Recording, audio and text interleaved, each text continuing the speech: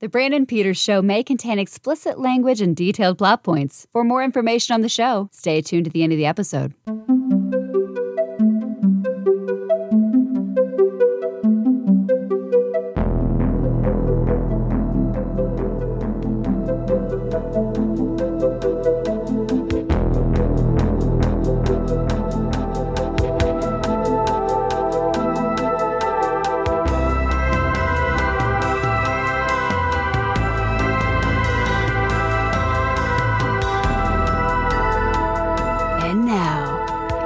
Brandon.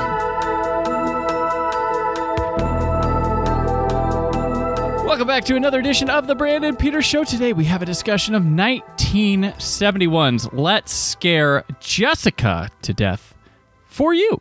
And returning to the show to discuss the film, one of our very favorite guests, writer Jamie Alvey.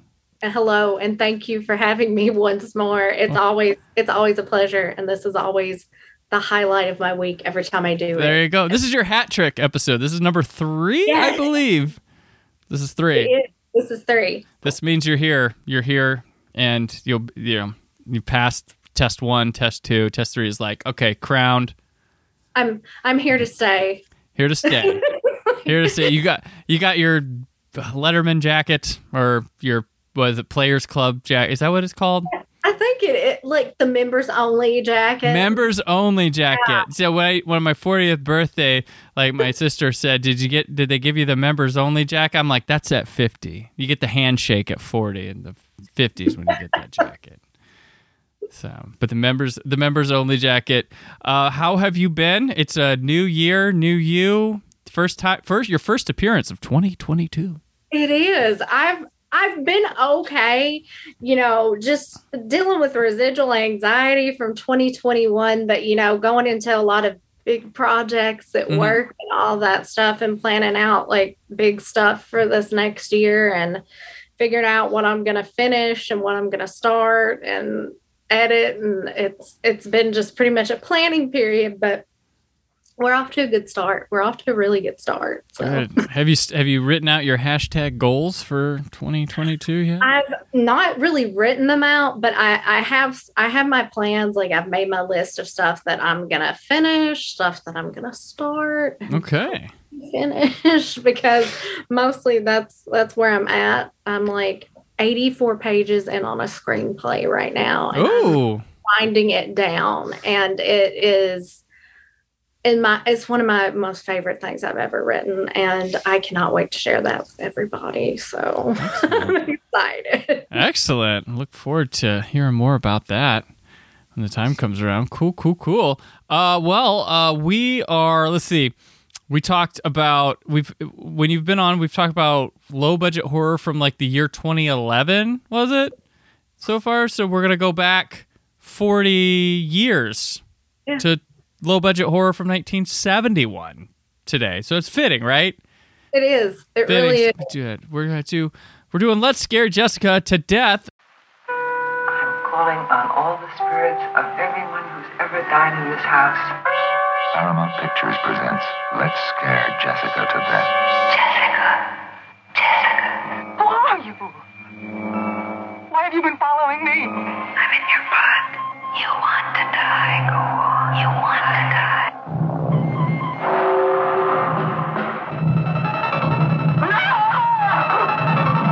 Let's Scare Jessica to Death. The screen has captured cold, deadly horror before, but this time it's all turned loose in your direction. Leave me! Will you be quiet? I hear you! Let's Scare Jessica to Death.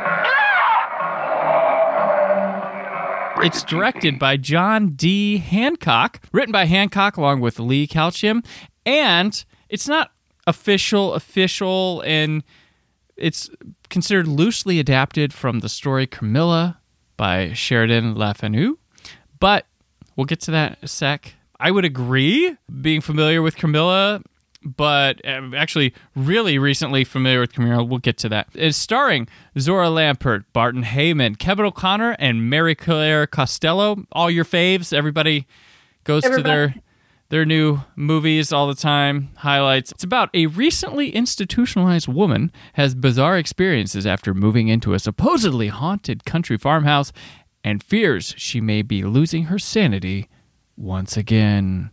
All right, so you brought I said, what do you want to talk about? And you said, let's scare Jessica to death. I said, I really would like to keep her as my MC on this show. And you said, no, the movie. And I said, oh, I like that one. So, but yeah, so you brought this. I like this movie. And when you said that, I was like, this is a movie I've wanted to talk about. Good. So yes. It was like, awesome. I didn't have to go like, let's hold on. I was like, yes, let's scare Jessica to death. And I'm going to probably run that phrase to the ground by the end of this. But we're doing it. When was the first time you saw this movie? And nobody's going to believe this, but I was like 13, 14 years old when I first watched it. So 4 years ago? No. Yeah. I wish. It's like I just turned 28 last year. And me trying to think like how old am I? It's like it's been about 14 years since I first watched that. Now I'm like, really?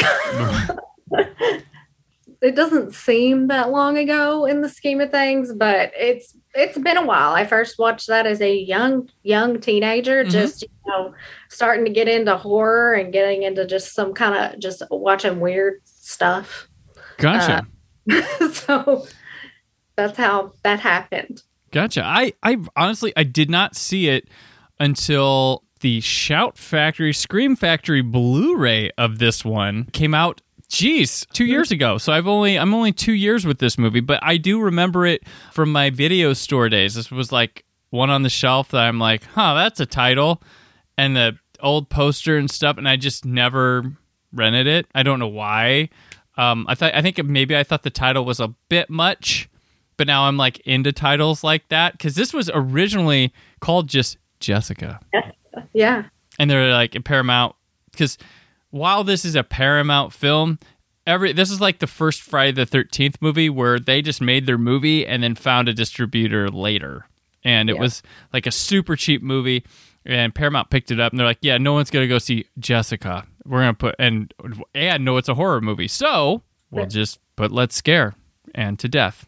And there you go. They gave it a wider release. But the Scream Factory, I was like, oh, I can finally check this one out. Like, because I don't know, was it streaming anywhere that was like super visible or something like that? But I think after forever, it was finally streaming on Shudder. Of course, that's where it would be, yeah. Thank God. I was like, yes, it's going to get more visibility because like nobody had watched that movie. And then I found out that Scream Factory was doing like the nice Blu-ray, and I had that on pre-order, obviously. Gotcha, yep. So I was prepared for this. Yeah, so this movie hits me in like the same way that I love Carnival of Souls, the original Carnival of Souls. Like this movie is just moody. It's quiet. It's weird. It's not upfront telling you everything. You just kind of sit back and it creeps into you. Like, so if you dig the original Carnival of Souls, this is like the spiritual sequel. I feel almost definitely to it. Yeah, because it's got it's just good, just slow burn horror, and it's just so creepy. Yeah, it really is. It's because and there's a lot of stuff. Like, there's a lot of stuff that was probably okay at the time, that kind of weirds you out now. Like, there's some hippie culture stuff hung over into this movie because. I think one of the things you're trying to, look at them driving a hearse, hippies. It's like, it's fine. It's a hearse. It's whatever. Like, I've seen people do weirder things. Right, yeah. Weird, yeah. So, but it's when they go to this house that there's a couple. It's Jessica and her husband. Is he? Yeah. And their friend. And they're going to go move into this country house to get away from the city and all that. And when they get in there, there's a woman in there. It's like a squatter. And like, oh, no, just come on, stay. We're cool. I'm like, who in the fuck nobody. I don't even know back then they'd be cool with that. Like, And then she's just kind of freaked, a little like apprehensive about it. And the guys are like, oh, what logic? What logic is happening here? That makes me, from a horror aspect, that makes me really uncomfortable. Yeah. Just that in general. This woman who probably smells like Columbo is like here in our house. Stay. Squat on us. We got food. We got like, I would have been like, what the hell are you doing? Like, I'd be like, okay, that's nice, but we live here now. So someone got the house. Bye. Off. Yeah. Just, it's really weird that they're just like, but that's, I think, hippie culture. And I think this movie, in one of, like, from my research, back drafts of the script, because it was something else to begin with. It was a comedy. And I think it was like a, death to hippie culture type parody type thing. And I think a lot of that got left in there. Somewhere around, like, Different Hands Touch It becomes a vampire story, which it never was. Yes, folks, this is a vampire movie if you haven't watched it. It doesn't tell you that. You don't kind of understand that very much right away. Or even if I think you get it when you see it, but that's what I love about it. It's like this like stealth vampire movie. Exactly, because you don't think it's going to be a vampire movie, because you're like, oh, this could go several different ways, and it's like, oh, well, this is a vampire movie. Yeah, and we talked like so up front, like just to get the Carmilla stuff out there. Like, I just recently revisited The Vampire Lovers, which is a Hammer film from, around this same damn time, like with. Which is Carmilla's a story that's been like adapted a ton, but Ingrid Pitt is the Carmilla character in that. She's Emily in this is the Carmilla character, but it's basically the story of Carmilla is a woman who is like a vampire and infiltrates like a family and sleeps with all of them and stuff and turns people into vampires and stuff. She's been around for hundreds of years and people don't know that, and she seduces all the people around. And Hammer, it was their breakthrough in like queer lesbian horror, because there was a lot of stuff with that in there. And I actually really like that movie because while there's some exploitative nature to it, it's pretty delicate and gets it across like as it treats it seriously, I think, in my mind. And when I watch it, I think it actually treats it seriously, even though there is some arousal to it. But the arousal's for the boys and the girls, It's not pointed at one. So, but this very much follows that because I think she's even kind of after Jessica, too. She has to get through some barriers first, but I think she kind of is into that as well. But that's where it comes from. The movie has no credit, I don't think, that says that. Did it? I meant to pay attention, but I don't think it does. Yeah. I think it's just implied that, that might have been an influence, or we maybe accidentally told the story, because everybody has the same stories in their brain. They just have to pop out here and there. So it's like we came completely full circle all the way back to Carmilla. Right. How familiar are you with Carmilla, the story? And pretty familiar, because it's like every time there are so many adaptations of Carmilla out there that you will watch a vampire movie and not realize it is an adaptation of Carmilla. You're sitting there at the end watching the credits, or you're watching the credits at the beginning, and they're like, this is an adaptation of Carmilla, and you're like, oh, because there's like Crypt of the Vampire, and I want to think The Velvet Vampire is also an adaptation of Carmilla. There's so I was thinking about that the other day, actually, that there's just... Yeah. And Ingrid Pitt's considered the iconic Carmilla with her breakout role. But there's so much, isn't there it's like Dracula and then Carmilla in terms of like literature, like Gothic literature. I'm sure if we want to be fair and not be like rubbing on the classics so much, like there's some Anne Rice vampire, like Lestat or whatever would probably be a well-known vampire, probably more than Carmilla now. Even though I think the problem with Carmilla is people don't realize they're watching Carmilla because there's so many, and everybody wants change your name, their own version of it. They want to play with it, and then they just get lost in their own ideas there. And it's like this could or could not be a Carmilla adaptation. We don't know anymore. Right, yeah, so much, yeah, and this is a good one. Like, it's really weird, because you get, I think with this one, you're not necessarily sure, it's because it's not outright about the Carmela stuff, the supernatural element to it, till later. It's like, maybe there's something, or there's something weird going on, but I think this woman's just, who knows, and you're more pissy about the relationship dramas before you get worried about the supernatural dramas.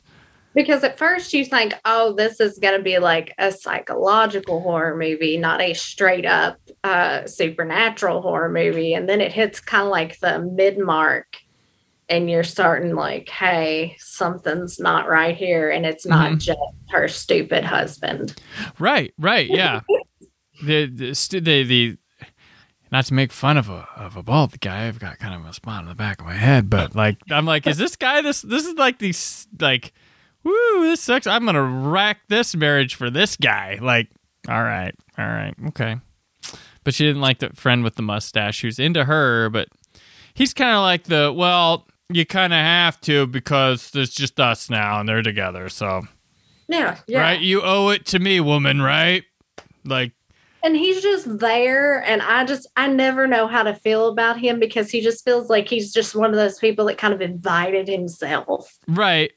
They could have made him like a brother or something, you know? Yeah, he's like the friend that nobody knows what to do with. Right.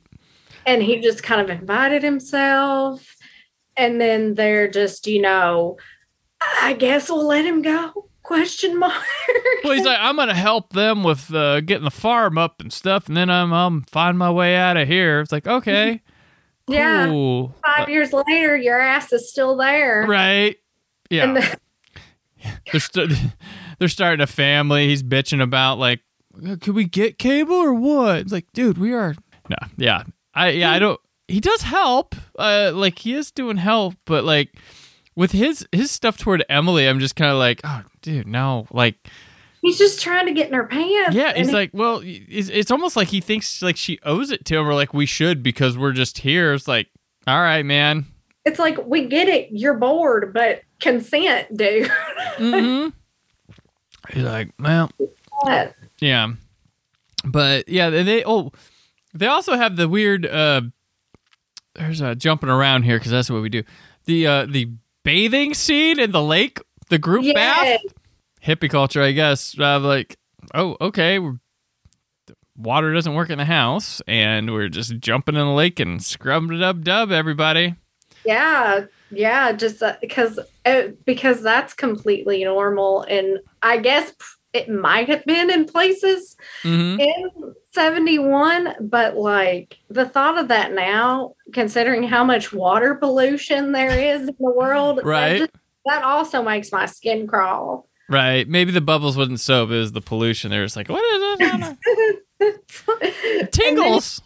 Then it just turns into like a biological disaster horror movie. There you go. Yeah. They mutate. But anyway, no, there's good stuff in the movie. We're talking about some of the weird. One of the things that kind of takes you off in a different direction than vampires early on is when Emily is with them at dinner and she wants to have like a seance.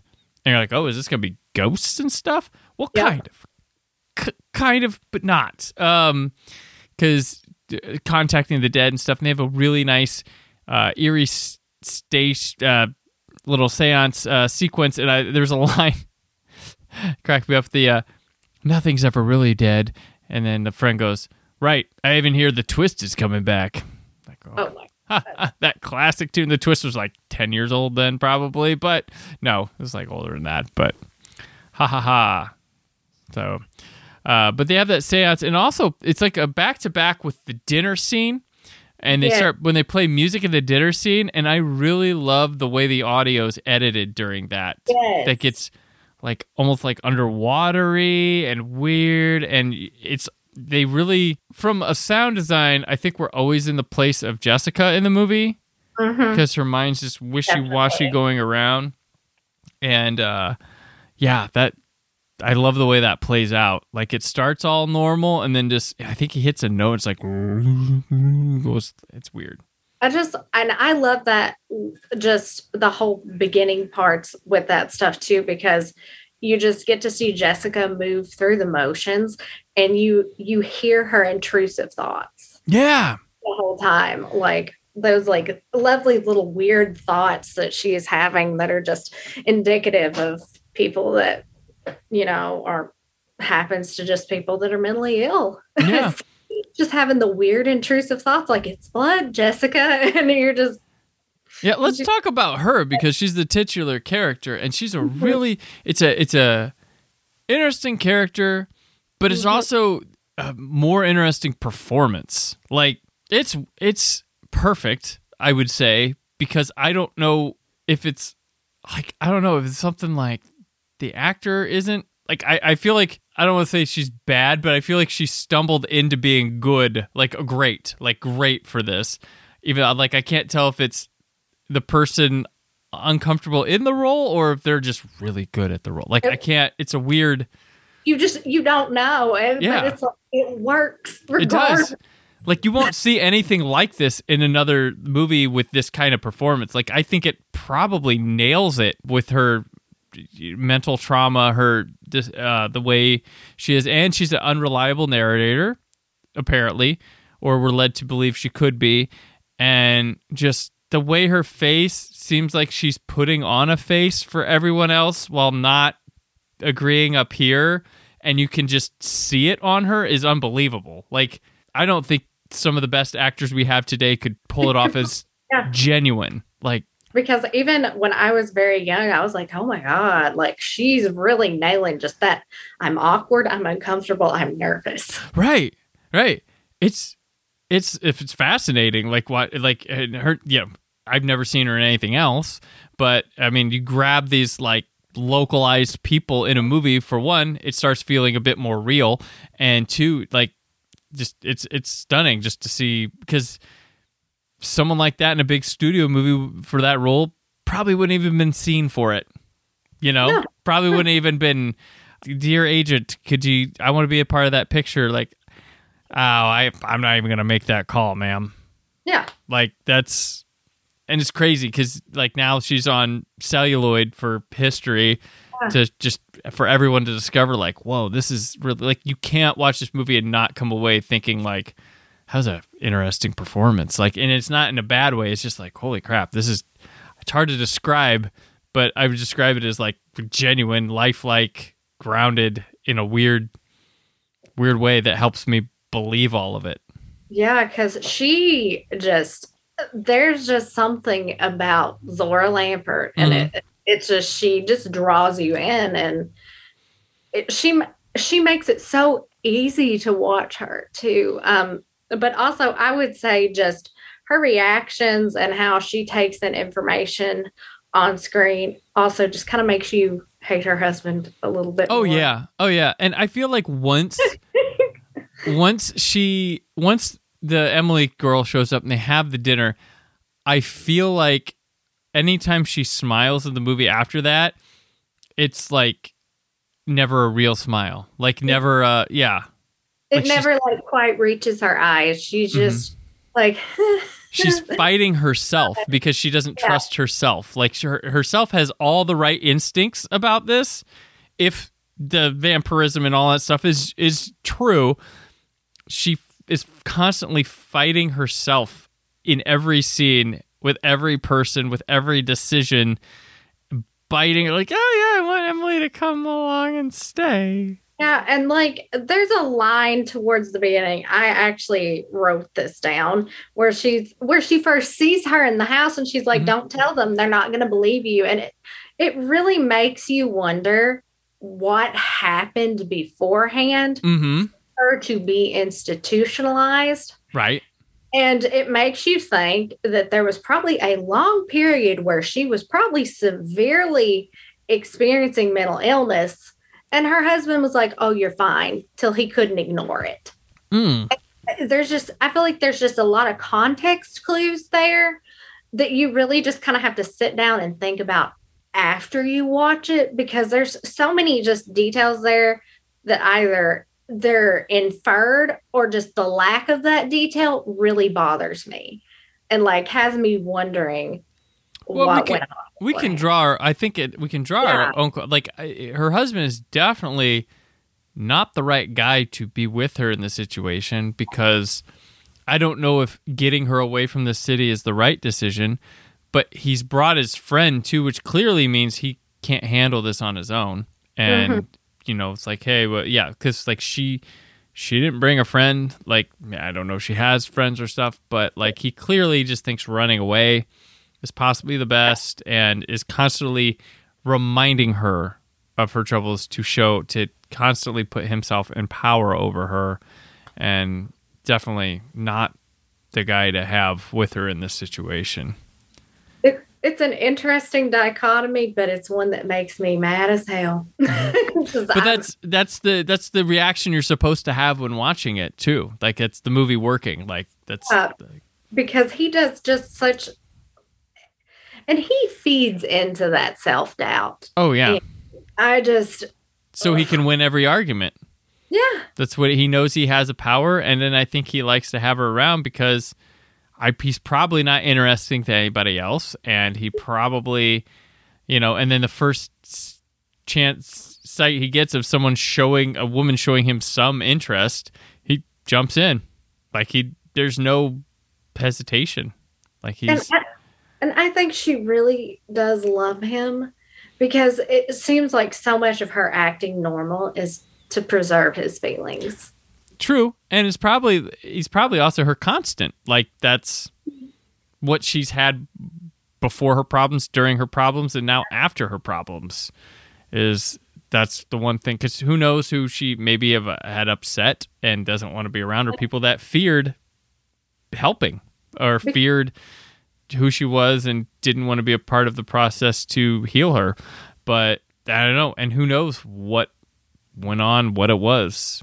And just that line of questioning is unsettling too, because I was like, where is her family? Mm-hmm. And I always wondered if he didn't have a part maybe isolating her from other people too. Maybe it wasn't just her being mentally ill, that it could have been him perpetrating that kind of dynamic too. So it's like, oh, if I have you all to myself, I can control the situation and you better. Yeah, she's got problems all over. She's got her mental challenges, and him, and a vampire that's around the lawn. Like, it's not a. It's like a very extreme version of just real life when everything starts compounding. Like, when you're just when you're in the middle of a mental breakdown, and then just something weird happens. Like, right. Maybe something inconsequential, but it's like your air goes out, or something breaks and you're just like, oh God, now I have to deal with this depression and doing this and getting up and doing a 9-to-5 just everything snowballs, and this just feels like the more extreme supernatural version of that. True. Like, everything just like moving into a new house is stressful enough, which I did that in the last year. And it's like, I won't lie, I sat and cried a little bit because I'm exhausted. So I can imagine, she spends 6 months in the asylum, in the institution. She gets out, and like 2 weeks later, he has moved her. Yeah. All they moved in was a hearse too. All your stuff in a hearse and into this shoddy place. That house is still standing, by the way. Is it? In disrepair. I mean, from what I last read, it's still standing, but it's in disrepair, and it was shot in the Pennsylvania? I think so. Or something, yeah. But it's still there. Oh, interesting. Take a field trip to go see it sometime. We're going to go see the house, and we're going to go see the vampires, and everybody's just going to gaslight everybody for fun. There you go. Yes. Yes. A gaslighting classic, this movie. This movie walked so the 2020 Invisible Man could run. There you go. Yeah. It's because you have your mentally woman in mental unrest and the awful partner who is not doing anything but exacerbating Right. it. Somebody with some younger viewer with today's sensibilities and haven't seen like stuff today would probably watch this movie thinking, okay, there's a supernatural thing with this woman, but there's probably going to be something revealed about the husband, right? Like he's going to have some devious thing, and there's nothing. He's just a He's just an asshole. jackass. Yeah. That's pretty much. I mean, that's it. There's no secret reveal on him or anything else. But the secret reveal that they do have though is they go to this house and they're like, we're gonna sell the shit that's in there. Why not? Like, all right, cool.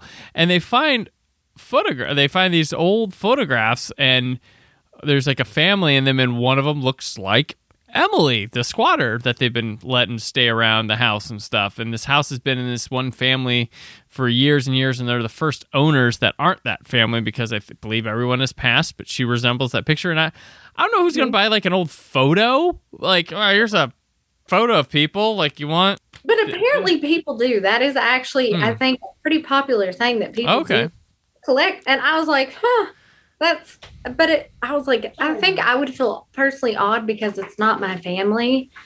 Okay, yeah, If it were my family, I would keep it, but I wouldn't know what to do with somebody else's family's picture. I mean, I don't know.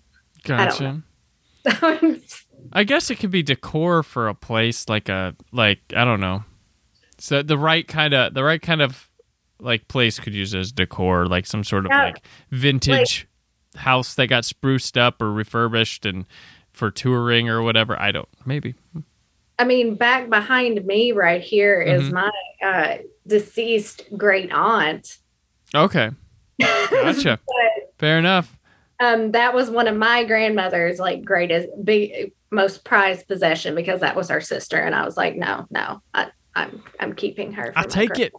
I'll keep it for grandma. That's pretty much what was my thought process. But if I had come into the attic and saw that in somebody else's house, my first thought would not be, sell it. Story time with Brandon here. I wish that had been found in like my grandparents' house. They hadn't passed. They weren't dead. They were moving to a retirement community. And like my parents or whatever, they were moving stuff and they found a closet, and in the closet was a box. They opened the box. Do you know what they found in there? Oh God, there's no telling. Polaroids, like old Polaroids, like of bodies and caskets. Like that's why do they have these? What are they doing with them? Nobody asked. There was like, we just take it, just move it. Somebody keep like what is that? Like, who needs a picture of that? Like, why is it? And it was a stash. Like, someone, I don't know what it was. It's like my dead body picture stash.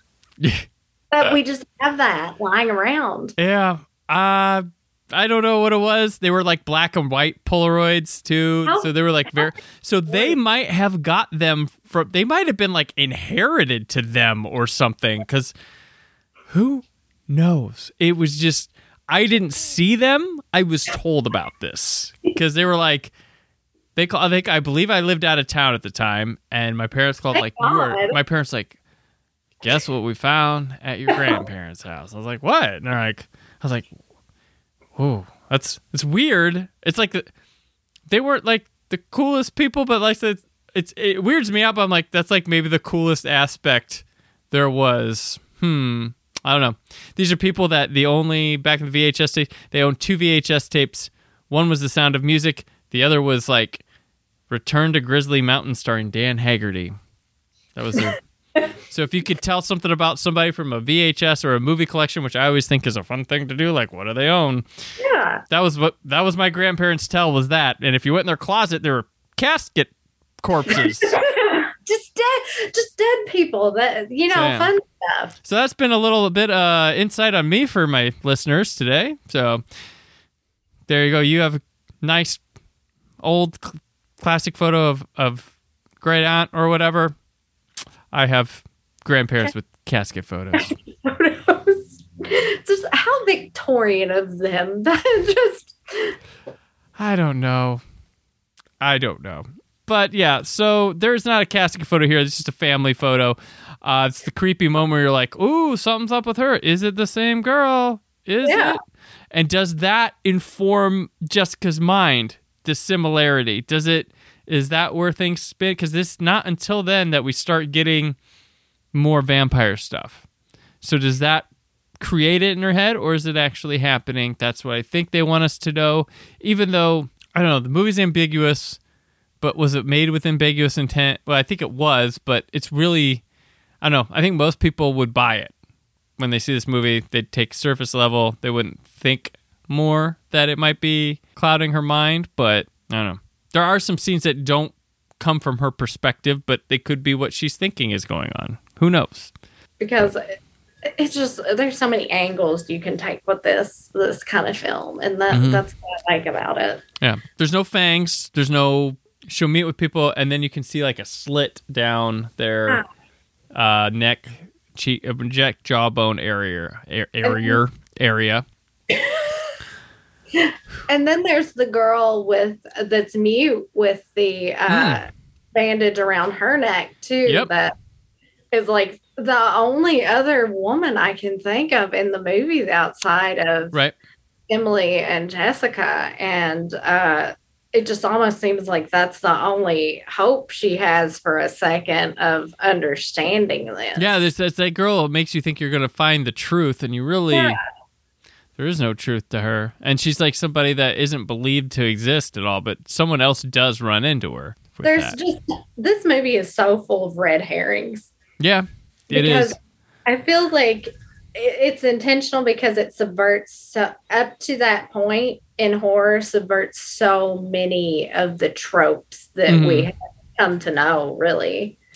Yeah, and there's a theory too. I mean, you could put that something was up with the townspeople, maybe took care of that family and their own type of thing, and they're coming back to exact revenge on them. Kind of, because like it's every time you see the guys in town, the old guys, there's always like this creepy vibe, and they're always mean, and they get creepier because they're turning into vampires later. But I do get a kick out of the part where her husband's getting picked on by them at the car. They're like, ha, like the old senior citizen guys are like picking on the guy. It's and he deserves it. Oh yeah, his ass deserves it for sure. He deserves worse.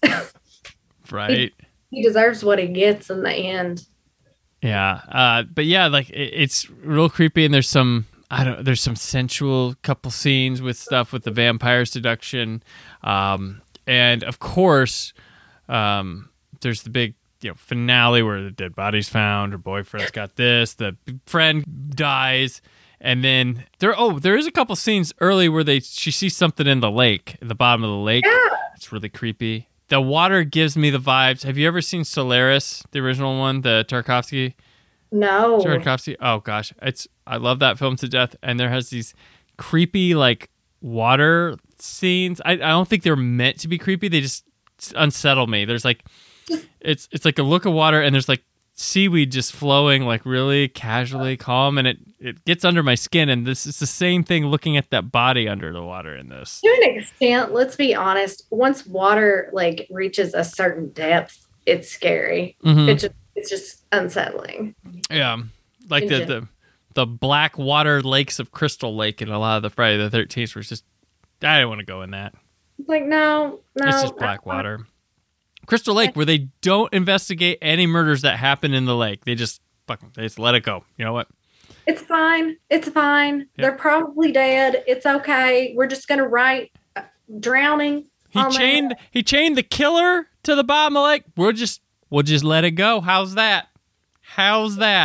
Never happened. I have telekinetic powers, and my father fell under the dock and drowned. Like, we'll take your word for it. We don't need to dig up that body. So, sounds like my hometown. Oh, fair enough. But yeah, like, so there's those creepy things, and then there's this like if you want to see one of the creepiest things in movies, it's when the undead Emily comes up from the water in the white dress and just like nightmare fuel in daylight. Yeah, And it's I love daylight horror because it's just there's just something so creepy about like something just absolutely terrifying happening, sun's beating down because you're supposed to be safe. Mm-hmm. And then you're not. Right. That's the beauty of Midsommar. Like that.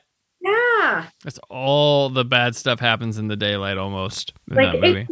it completely subverts almost every expectation of what you know about horror because the beautiful sun's beating down. There's all these bright colors, beautiful scenery, and then all this ton of horrifying Well, it's probably because they didn't have the money to shoot a lot of night stuff too. If I'm just thinking that now, I'm like, there's probably cost saving measures, but it turns out creepy as hell.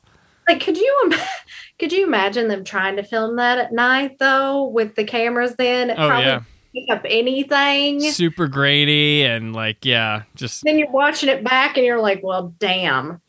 I think you can see her. That's film that we'll never get back. Yeah. That's $500 of the production budget. Damn it, you can see the reflection of the crew in the water. That'd be, oh my God.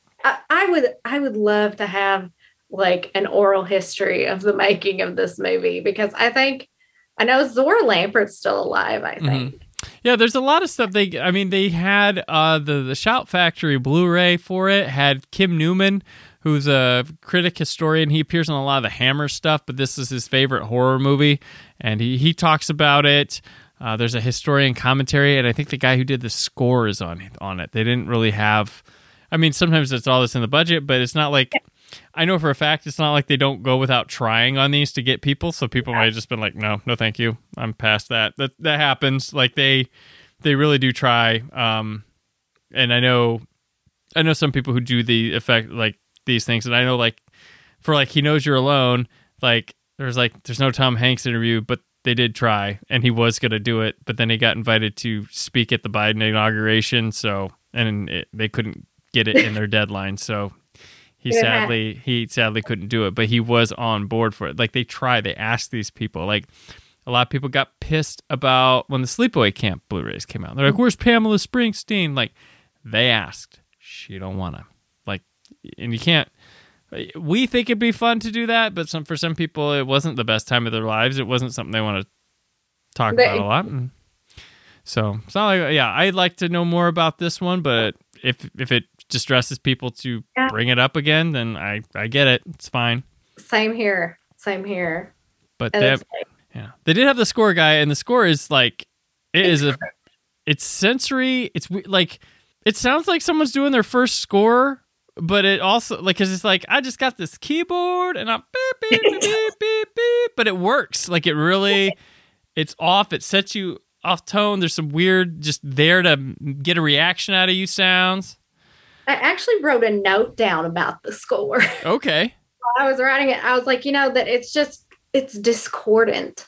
Yeah. Like, it's like some really intentional discord hit in there because it'll just start going and then they hit a note that's just slightly off. Mm-hmm. And that just almost just kind of represents the entire movie. Like, there's always something just a little off. Right. Every scene, and it's like it doesn't perfectly come together for you or for Jessica. So it fits thematically. It really does. No, I wouldn't have it any other way. And I love these old scores, like, probably trashed back when it came out, but now we're like, oh, art. Like, like nobody imagined that we would be like deep diving in this film, like, oh my gosh, there's so much to say about it. When they made it, they just didn't have money like they did, but then there's an appreciation for that. And I wish they made films like this nowadays, or that look like this, like it's, we get a lot of flat digital movies nowadays. And that's nothing, I mean, not against like low budget. You got to make your movie, but I'm just like, visually appealing when people had to use film and you had to know how to use a camera and you had to know, like, there's an appeal to that. Yeah, there's an art there that that we don't see a lot of, and I just feel like the 70s has just its own look and feel when it comes to film, just across the board. Because when I think of like my favorite ones from like that time period, because you have Let's Scare Jessica to Death, and then you have Don't Look Now, and then you have Black Christmas, and they all just have this very distinct, what you just know it's the 70s. Right. Well, you know what's funny too? Like I recently rewatched the Texas Chainsaw Massacre, a movie I watch a lot anyway. I showed it to my son for the first time. He'd never seen it. And I know people are like, "Oh my God, you showed him that." So I'm like, dude, you do not see anything in that movie. That's like the beauty of it. Like the title sounds more horrendous than it is, and the violence in it isn't as bad. It's the nuttiness. But I'm like, I watched that film. I'm like, this is one of the best like shot movies like ever. Like not just horror, not just for low budget, like ever. Like just the way they capture the actual like natural light. Yeah. Some of the scenes is like unparalleled. You can hold that movie up to like Kubrick. Like it's that good. Like that's how good that like Daniel Pearl shot that thing. Like and it's astounding because it came from no money at all, and they were able to pull off stuff like that. But yeah, stuff like this has some beautiful shots in it. It knows how to capture the scale and stuff of that house and make you really feel like uneasy whenever they're in that house. Like you feel like something's going to happen in that house, and not a lot happens in that house. Like, but you're uneasy whenever you're in the house. You're only kind of comfortable like out in the woods where stuff does happen. And then I have my notes. The one person I think we see Jessica like genuinely happy with and honest is the pawn or the antiques dealer guy. Yeah. She is loving that dude up. Like she eats up his stories, his demeanor, talking to him about stuff. And he's the one who brings up the vampire stuff. But like she is at her happiest, I think, when she's around this guy. Because I think it's a taste, because he's from the city, and it's a taste of that city that she got taken away from. And now she feels comfortable and at home here, where it's been a mystery out there at the farmhouse.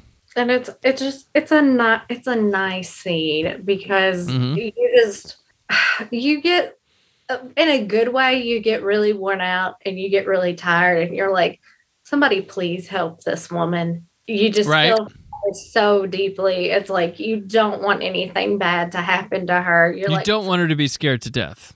Please take care of her. Let something good happen. And spoiler alert, it doesn't. Yeah.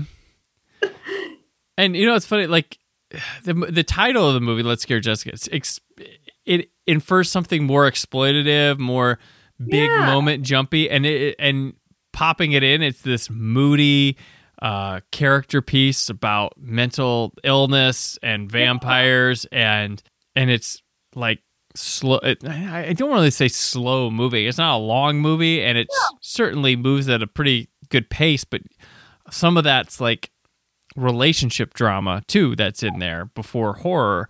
And it's just, the title like suggests something of like killer in the woods, like, and not like what would be comparable to like, you know, something that Neon would be distributing or A24 would be distributing. Right. No, this is exactly what they're doing. Yeah.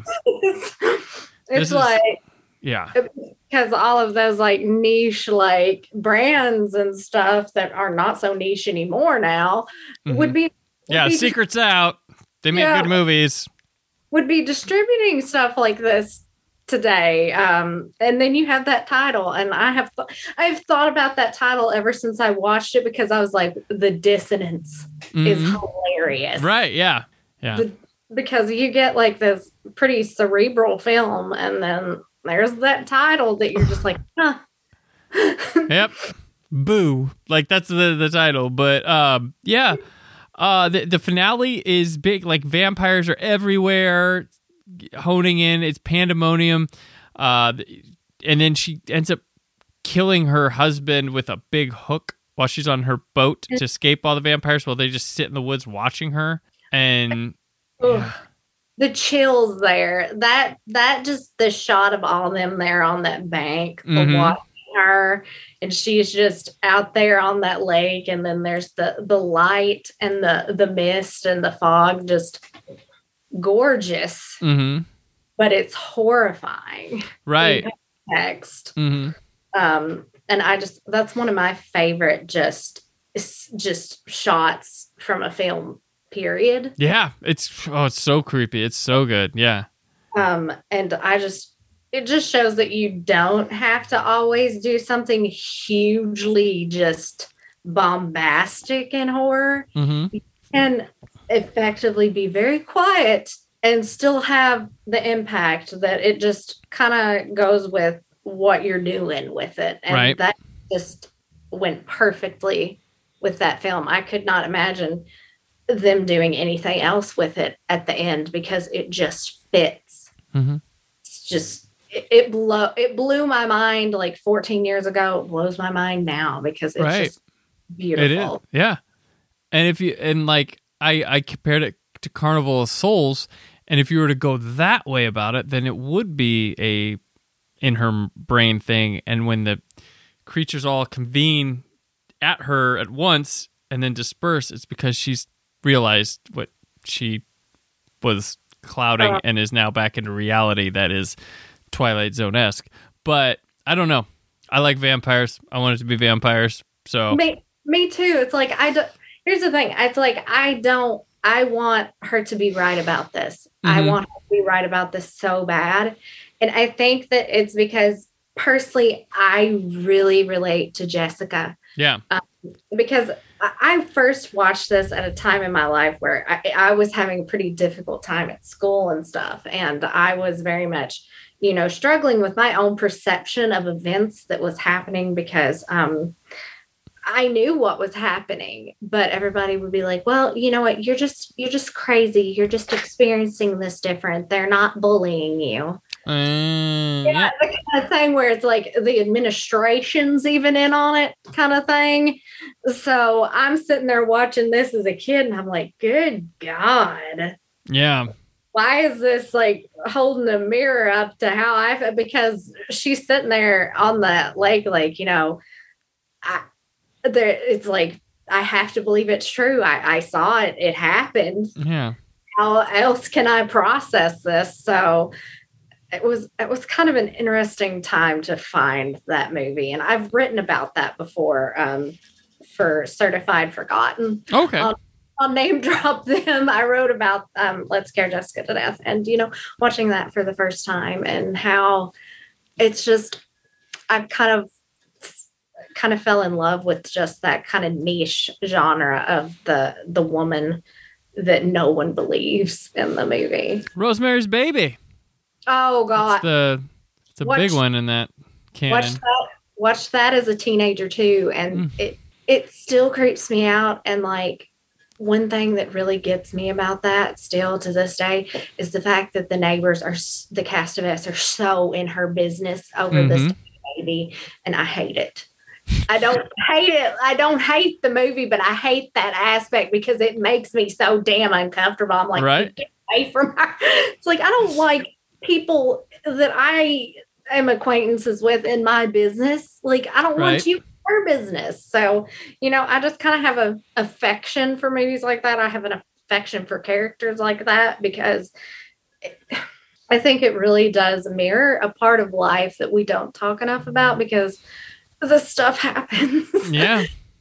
At least that part where you see people who struggle with their own perceptions of reality, perceptions of, themselves, mental illness. And I'm like, that's just surviving with mental illness. And one thing that I know that I find also relatable is that at the very beginning, she's worried about, just kind of sliding back into a bad bout because they never really name what's wrong with her. So it could be anything.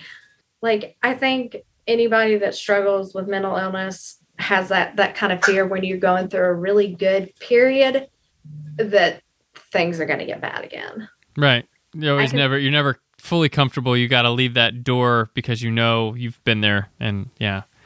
Yeah. And life also never this is, Mm-hmm. And even more so as an adult watching it, I'm like, I really get that, because you're like, oh, things are going too well. It's like, when's that depression going to crop up? Right. When's anxiety going to hit? I always have that when things are going good. I'm always like, okay, well, this is going to crap. What's going to fuck all this up? What's going to happen? And and that's just because everything, it just seems like cycles through. Yeah. And when it's bad, you're like, I know it can't last forever, but it can last for a long time. And Yeah. who knows? Like, and some people can't. I mean, I feel fortunate that I can get through things, but I know there are people who can't. Like, their struggle's worse than mine, and like I don't know what that's like, but I have compassion for it. But yeah. Definitely, because it's scary. It's scary. It's scary on any level, because dealing with that stuff firsthand myself, it's like, I don't wish that on anybody. I don't wish. It's like, there. How people are like, I don't wish that on my worst enemy. It's like, no, I wouldn't wish that on my worst enemy, because you just depends on who your worst enemy is. You can, some people might wish on. I mean, there are some people out there that they're not great. They're not great, but everybody's got their own cross to bear, their own problems there. And I just, man, like when I rewatched this, like as an 26-year-old, like living on my own for the first time, figuring stuff out. Oh, that. It hit me really hard there, because like I was experiencing where I would go in and out of like depressive episodes and panic attacks, and like for a little bit it would be okay, and then it was definitely not okay. And I had a lot of that happen last year too, because it's like 2020 happened, and then 2021 decided it was going to top that. Yeah. For everybody. So I find it a very relatable film. And, I think that there's something to be said, because some people will be like, oh, older films are bad. And I'm like, you don't know what's going to speak to people, and you don't know what certain people need at what time. Well, all it takes is one to unlock your love for it all. Like that's, like I'm still waiting for that anime film I watched that like makes me get it, and I go through and I'm like, yeah, hell yeah, why didn't I see anime like this before? I'm always open-minded to that. Like it's one of my weaker points in my film entertainment appreciation is I do have ones I do like. There are some and stuff, but as a whole, it's a thing. It's not an easy one for me, but I'm always trying, and I will not knock people's genre loves and stuff like that for it. But like, yeah, an old movie, you could watch one and it could unlock just a dive into similar stuff, finding new stuff, appreciating stuff you might not have before. Like I don't understand that, because I've always been a person who loves all periods of film history. I always dug back. I went to the video store. I go back to the catalog section. I went just on the new release wall. I was picking up stuff. I heard that one. That looks weird. I'll pick up that. I don't think kids do that nowadays, or they like on Netflix pop, oh, it's old, 5 minutes, move on. Like you had to, when you rented, it was a commitment. Damn it, I'm watching that. I paid, I'm watching it. Gonna watch the whole thing. Maybe people were like that before, where they stopped a tape or something and didn't, but I wasn't, and I certainly love digging into film history. I wanted to know, I would watch things like, let's go easy. Star Wars. George Lucas is awesome. What's Star Wars? Where'd you get that? Oh, I watch these, Kira Kurosawa films. This old Western, The Searchers. I'm like, well, I need to see The Searchers. I need to see The Hidden Fortress. I need to watch this Kurosawa. And then Kurosawa, I'm like, this guy's awesome. What are all these? What are the, and you watch all those things and you learn and you like see where they come from and inspirations, and it's cool. And then you see movies that get made now and you're like, nice little trick there. You got that from this. I like that. Last night in Soho, there's so much Italian horror in that damn thing, and it's not necessarily like an Italian horror movie, but man, the stylistic choices on it. Malignant as well. Malignant is super Fulci, super Fulci, but It's awesome. I appreciate that. And if you see that and be like, that, I really like that. Well, it was like this. Ooh, go check out that. Like, I just don't understand the lack of wanting to research old things. It seems to be a generational thing right now, but who knows? I used to just, not in English, don't want to watch it, till I saw Run Lola Run, and then I dove into like what I like to watch things with subtitles. That was awesome. That was dumb Brandon when he was like, I'm too good for that, but no. You get past that, like, I swear I think I watched like 10 Mario Bava movies last year. He is brilliant. He is a brilliant one. It is, because I had not really watched any of like the Italian gothic horror stuff that anybody had done, and then I just kept watching them. You see Kill Baby Kill? That one's awesome. Yes. And it's such a, the thing is, it's such a varied catalog too. Like someone like Argento, it's like you get what he does. He does it really well, and sometimes he hops to different areas, but there's like a through line. Bava, like here and here and here and here and here, and they did like a Hercules movie, and then He wanted to try so many different things, and also just so many different kinds of horror too. And I really appreciate it, because what happened was I just kind of watched The Whip and the Body on a whim. Oh, okay. I like gothic horror a lot. And you know Christopher Lee. You're like, it's a friend of mine. I'm going to go check him out in this. I love Christopher Lee. And so I watched that and I'm like, I loved it. And I know a lot of people don't like that one. And they're like, this is just pretty trash. I'm like, no. Pretty Hammer AIP era like trash is amazing. Like Exactly. If it's trash, it's my kind of trash, baby. I want it. Yep. Because I was like, I could draw a direct line from that to Crimson Peak. Boom. Yeah. Crimson Peak is in love with that stuff. And that's why I love Crimson. And when Crimson Peak came out, people were pissed. I'm like, oh, y'all never watched Hammer before, have you? Or like, Crimson Peak is like a Carmilla-esque era type thing to tie us still on topic. Here's the thing. It all is that kind of gothic horror. People don't understand it. Your shirt, Rebecca, that fits with those. It's way before them, but it feeds into what those are. Yeah, definitely. It does, and that's kind of my thing, is picking like the weird, creepy, gothic horror stuff, or stuff that's just completely out there. There's no in between. And I'm happy to have this episode as part of the catalog to talk about Let's Scare Jessica to Death. That was odd, like slipped my mind. Like that's like some one I'm like, oh, I'd love to deep dive that one, and here we are. We've done it. So I'm so glad that you were happy that I picked that out, because I was like, yes. You never know what people's reactions are to some of these movies, because that's one that a lot of people still haven't seen, and I'm like, watch it, please, watch it. Scream Factory. And I'm a relative recent convert on it as well, so yeah. And it's like I know I'm the outlier most places for this, because I just stumbled across it when I was young, and there's never a wrong time to watch something, though. Nope. And heck yeah, sometimes there is a wrong time, but you should find a right time to watch that thing you watched at the wrong time sometime. And now I'm making tongue twister weird things.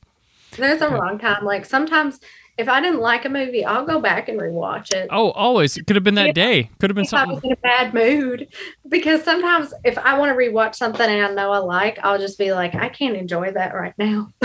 Well, I've had days where I tell my mom, I'm going to go see that this weekend. So what time would be best for me to leave to go see that or whatever? And then I'll be like, I'm not going to. Why not? I'm like, man, I'm not in a good mood right now. I'm like, what? Really? I'm like, movie might not put me in a good mood. I might be in a bad mood. Be like, well, I saw that. And sometimes you have to mentally prepare, especially if it's a filmmaker whose stuff real well. You have to mentally prepare. Yeah, I want to meet the film on the best terms we can meet at. Like, I don't want to just shove it in. I'm not a cram. Like, I can do cram sessions on some like research and things like that. I don't like to, but like figuring out when to go watch Doctor Sleep, where there would be the opening day, I went in the middle of the day because I knew there'd be like maybe 3 other people in there. So if I had to bawl my eyes out, and there would not be that many people in there because I knew what I was getting myself into. So, there's just some stuff that you gotta do some logistics, check out your mood and see how you're doing, because it's like, you'll sit down. It's like, I can't do something heavy. I have to watch something completely mindless right now. True. I get you. I'm the same way. I have to, kind of check in with myself and be like, okay, are you good? And it's like, I'm good. We can do this. So, and then there's some stuff that you kind of get a hangover from, that it was so good that like nothing else compares to it. And then you can't really watch it again right off because it just devastated you that much. Well, I had a thing where I watched West Side Story and Belfast in the same day this year, and I was floored by West Side Story. I loved it, and then I watched Belfast, which is a pretty good movie, but I was just like, yeah, that's not West Side Story. And Belfast, one of the best shot movies of the year, but the cinematography wasn't as good as West Side Story. So I really felt bad for Belfast that day. That I was like, yeah, I shouldn't have done that to Belfast, but I know that's but it happens. So I'm telling you, like, there was a period this fall that everything that came out after Midnight Mass, it was just like, that's not Midnight Mass. Oh, well, Midnight Mass, I waited. I was so busy in October that everybody's all watching it. I'm like, I don't want to cram this. I want to watch one episode a day and get through it that way. And I did, and I loved it, and I'm glad I did it the way I did rather than cram it. So because I have to space these. I have to space out any Flanagan series because I have to take it in. I can't watch it all in just one. Right. Because how do you expect me to watch 7 episodes crying? Right. That's pretty much me. It's like,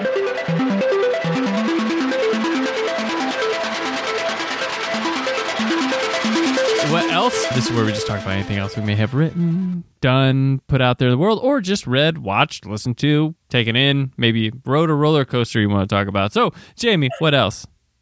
Oh my God. The funniest story, though, about stuff that I have been reading in like the past year. Last year, this was kind of like my anxiety, depression, I think. Okay. I read 85 issues of Hellblazer. Oh, okay. I would say you're hooked. Yeah, I read 85 issues of Hellblazer, and man, I was like, I'm in deep. Right. So I did that, and right now I'm like in the 9th volume of all of that. I'm rereading The Haunting of Hill House because I'm teaching that in a class. All right. Because I was like, hey, you know what? The kids will like Hill House. Spooky. They're going to love it. Spooky wooky. Yep. I'm reading a collection of short stories by Christine Makepeace right now. Okay. The Sound of Breaking Glass. So I'm reading like 3 different things at the same time. All right. So, normal stuff. That's something I can't. I'm like a one book at a time person. Like I could watch like multiple TV shows or something at a time, but I can read a fiction book and then something nonfiction-y at the same time, but I can't.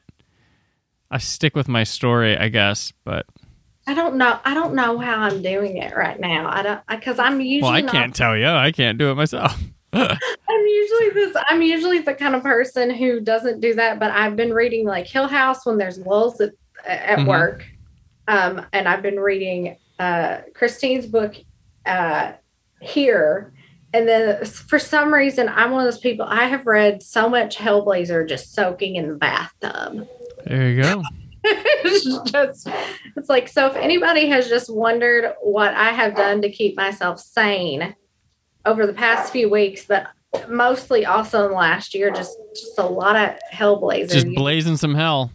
Yeah, just, you're just sitting there wondering what the hell John Constantine's doing that day. And you go read it and you marvel at how a man can be so smart and so stupid at the same time. And you've got a movie you can watch, and a season of television, and multiple seasons of Legends of Tomorrow you can watch. I'm going to tell you, I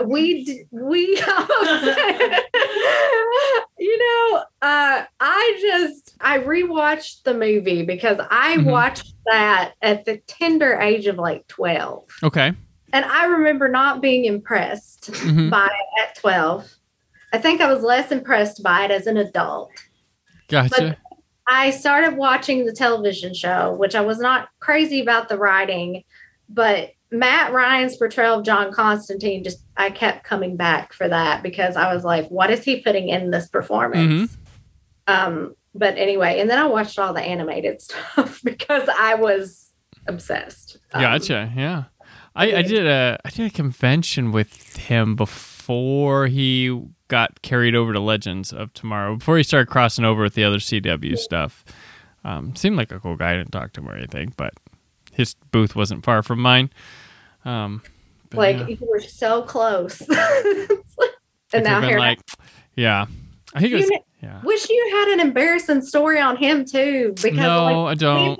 That was great. I was just like, I remember. No, I was like, I've seen him in person. I was like, oh yeah, I have. I've seen him in person. So it's small. It's a small world. You don't realize that till you're sitting here doing that. Right. My list isn't hellblazing, but I had to review the Blu-ray for it, so I took it in again. I had been a while. Hitchcock's Stage Fright. Have you seen that one?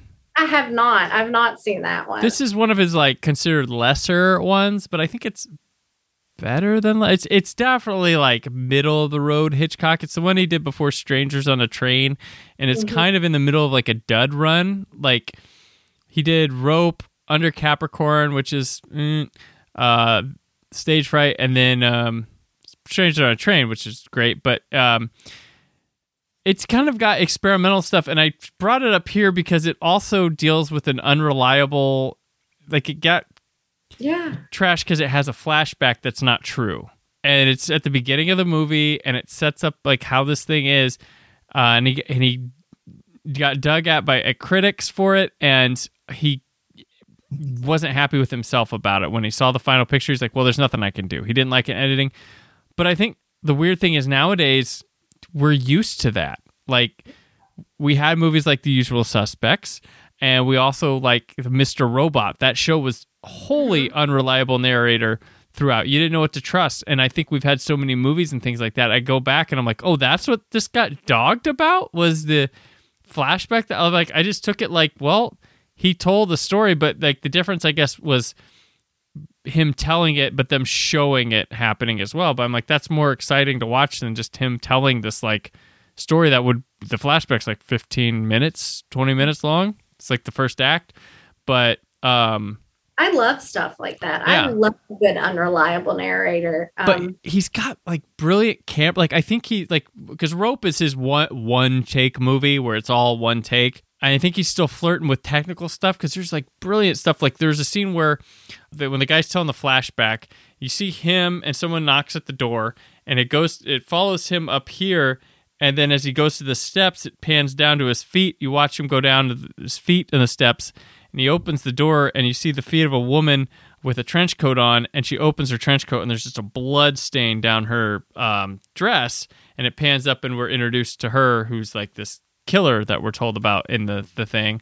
And I just thought that was a great follow reveal. And then there's one where a woman's she's changing clothes, taking a coat off, but the scene's changing behind her, and they kind of do it rear projection, but it's very clean around her, so it's not messy. It was really interesting. So I'm he's playing around here.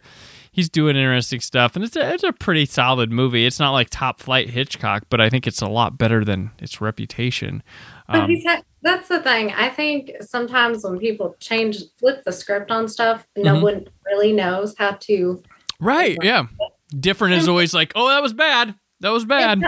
in hindsight, I think a lot of stuff will, even some of the stuff that we're seeing today is going to get like some really good reevaluation. Oh yeah. There's always the it was good actually crowd. Like, and sometimes you're not there to be. You're like, oh man, now that we see things this way, oh yeah, that is a fine movie. And then there's some people that are, stick in the mud or whatever. Like, nah, it was never good. Oh, this. But we live off that. The Thing was trashed.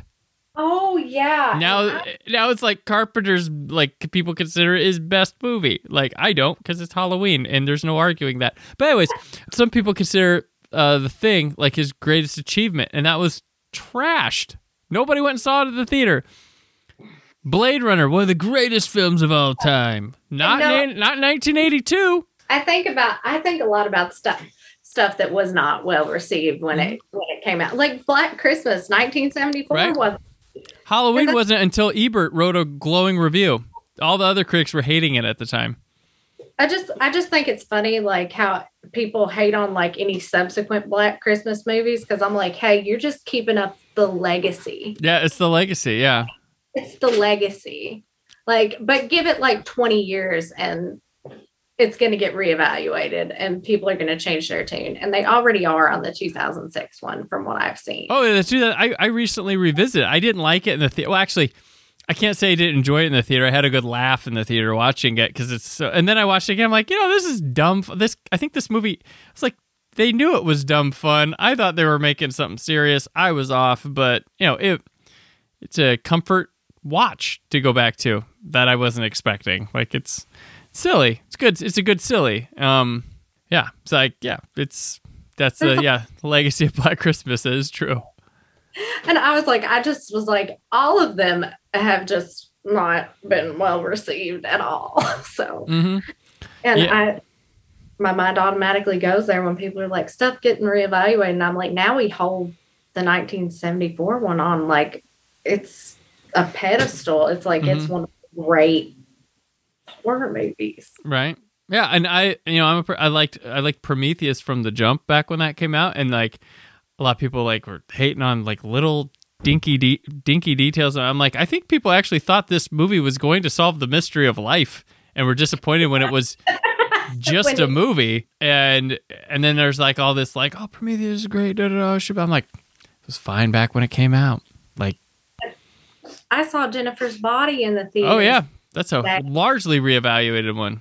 I liked it from the beginning. So, I just think it's fun to watch these trends and see how opinion and taste changes. I think Diablo Cody as a whole has had a bad rap because someone couldn't believe a woman would be into the things she's into. Like that. Yeah. And like some of her stuff is absolutely wild. Mm-hmm. And I think that she's going to get a big reevaluation at some point in her life. Oh, yeah. I hope soon, because I've seen several people discuss her film Young Adult. It's a brilliant movie. That was robbed Oscar season that year. Oh my God. It's immaculate and it's messy. And to go back to something we were talking about before all this, Patrick Wilson's in it. Right. He's great. Oh, that's one of my favorite Patrick Wilsons. Yeah. Patrick Wilson everywhere. I once remember, like, people misunderstood. Like, I saw a person on, like, I got in a, back in the day, Facebook argument, because that was like a top 5 film of the year for me that year it came out. Telling me it was a bad movie, don't watch it. So I'm like, what? I was like, I'm sorry, but what was so bad about it? And she seemed angry that she didn't wind up with Patrick Wilson in that movie. I'm like, so you wanted to see a marriage destroyed, left with a pregnant wife? Like, what were you wanting? Like, what movie were you going to see? Like, I probably also would have wound up in a Facebook fight over Young Adult. I was like, what? I'm like, this is a great movie. Stop telling people not to watch. Like, I always wonder that thing where, like, oh, well, that rando over here said don't watch it, so we should. I'm like, do you not make up your own mind? Like, I don't care. My friends who I agree with most of the time on movies can tell me like something's trash, but I'm like, I might be the one outlier that's like, well, that was freaking awesome. I'm only taking it for myself. That's the thing. When I tell people that something's trash, I'm like, it didn't work for me, but I'm like, I might like it. I mean, don't go off my taste alone. I am just one little woman out here who's not liking this. Right. Yeah, it's like it's my opinion. Like, cool. Like, if you liked it, I envy you because I would have loved to have liked it. Yeah, it's like I wish I could have, because that's the thing. I'm like, I don't go into movies wanting to not like them. Right. I hope everything I go to see, I wind up thinking it's the greatest thing ever. Like, why wouldn't you? You know? I genuinely want to like everything I watch, and I can't. I just cannot. Right. It's like true. It's not for me. Yep. I mean, Halloween Resurrections do get made. So, yep. But anyways, we are off into Crazy Town. But Tully also was great. I like that one. So that'll do it for today, Jamie. Thank you so much. This was another groovy conversation we've had here. Before we sign off, let people know what you have going on and where they can find you. Well, not home address, but like internet address, find you. Please don't show up in my yard, but if you do, can you like trim my bushes, because they're kind of crazy right now, and I don't feel like doing it because it's cold. But apart from, slacking on yard work, I am always writing, and you can always find me on the internet as a talking head that's just full of writerly anxiety on Twitter at Jamie A. Writes, and you can find me on Instagram at Jamie Alvey. Sadly, Jamie Alvey was taken on Twitter, and the person who has it should let me have that. Are you a listener? Let her have it. Let me have it. There you go. I want it. There you have it. Awesome. And I'm on Twitter and Instagram at Brandon4KUHD. Written at work at whysoblue.com. There's more from the Brandon Peters Show this week. But until then, stay film positive. Thank you for listening. The Brandon Peters Show is a Creative Zombie Studios production. Produced by Brad Shoemaker and Brandon Peters. Written and edited by Brandon Peters. Announcer vocals by Jessica Alsman. Theme song by Metavari. Web design and show art by Brad Shoemaker with Brandon Peters. All music and clips featured in the episode are property of their respective studios, and no infringement is intended. Additional information on this and other episodes at BrandonPetersShow.com. For any inquiries, press opportunities, or sponsorship, contact mail at BrandonPetersShow.com. The show is available on Apple Music, Spotify, or anywhere podcasts are found.